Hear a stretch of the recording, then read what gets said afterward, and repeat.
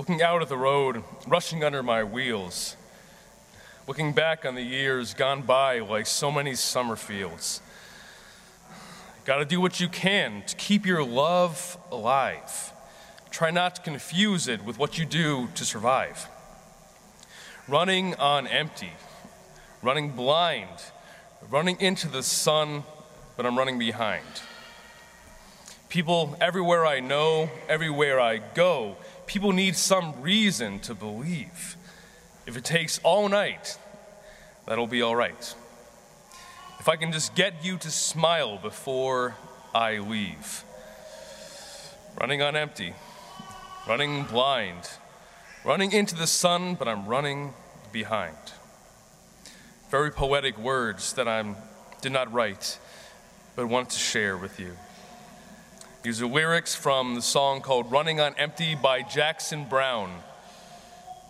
Look it up. Have you ever felt that you were just running on empty tanks?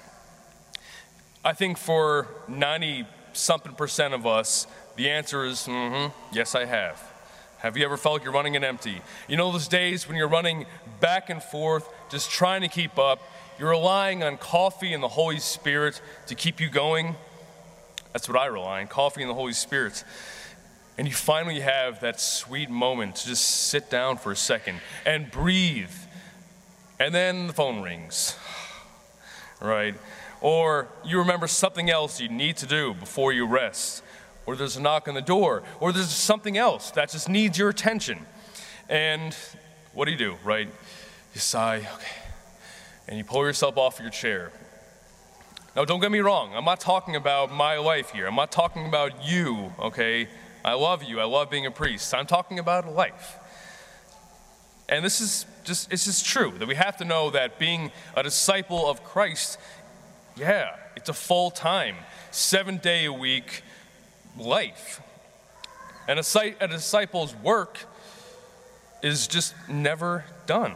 You know, there will always be someone who needs love, someone who needs time, someone who needs you, or needs Jesus to be through you.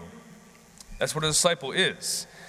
So how do we walk that dynamic, that line between doing as much as our body, our mind, our time, and our energy will allow us to do without burning out, without losing ourselves in the process? And I feel like maybe this gospel that was proclaimed today is kind of like this twofold response to that question. So let's put ourselves in the shoes. Let's put themselves in the shoes of those disciples, those apostles, because we are in their shoes.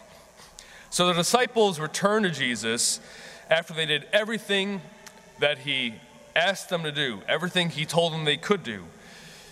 No doubt they were exhausted. And Jesus said, go. He said, go off somewhere. He said, take some time for yourselves. Recharge your batteries. He says, go, find rest. So they did. They went off on a boat to a place where they could be alone, to rest and to pray and to shut down and to recharge. But then the many people that still needed help and love and care followed them and met them there where they were resting. And Jesus felt for them, right? Like sheep without a shepherd. And then Jesus took over. Jesus himself tended to their needs. And just as we hear in the first reading, right? We help Jesus shepherd the sheep, the people. But Jesus says, I myself will bring them home, will bring them close. So note, when the disciples were spent and probably were resting, Jesus took over. So when we're called every day to offer whatever it is we have to offer, and we're called to pour ourselves out for others, whether it is our loved ones, our friends, the people we work with, or just anyone who just crosses our path, the Lord would never say, lose your own peace in the process. He would never say, give yourself until you lose your peace. He would never say, let yourself become burnt out, because, how are we any good to anyone if we burn out? Adults in the room. However, there's a grace, and I think we all know that. There's a special grace when we're running on empty, but we still choose to push forward. We know how close the Lord is to us. He's closer than ever, because if we're a cup and we empty ourselves and we're spent, who else do we have to rely on than Jesus to continue to fill us? And in those times, of course, when we're drained, either we close in on ourselves and go into self-care mode, and we all know where that leads, or more desperate than ever, we look to Jesus to lean on him, to hold on to him, to give us, the peace that we need, the strength, the patience, when we have nothing left for ourselves.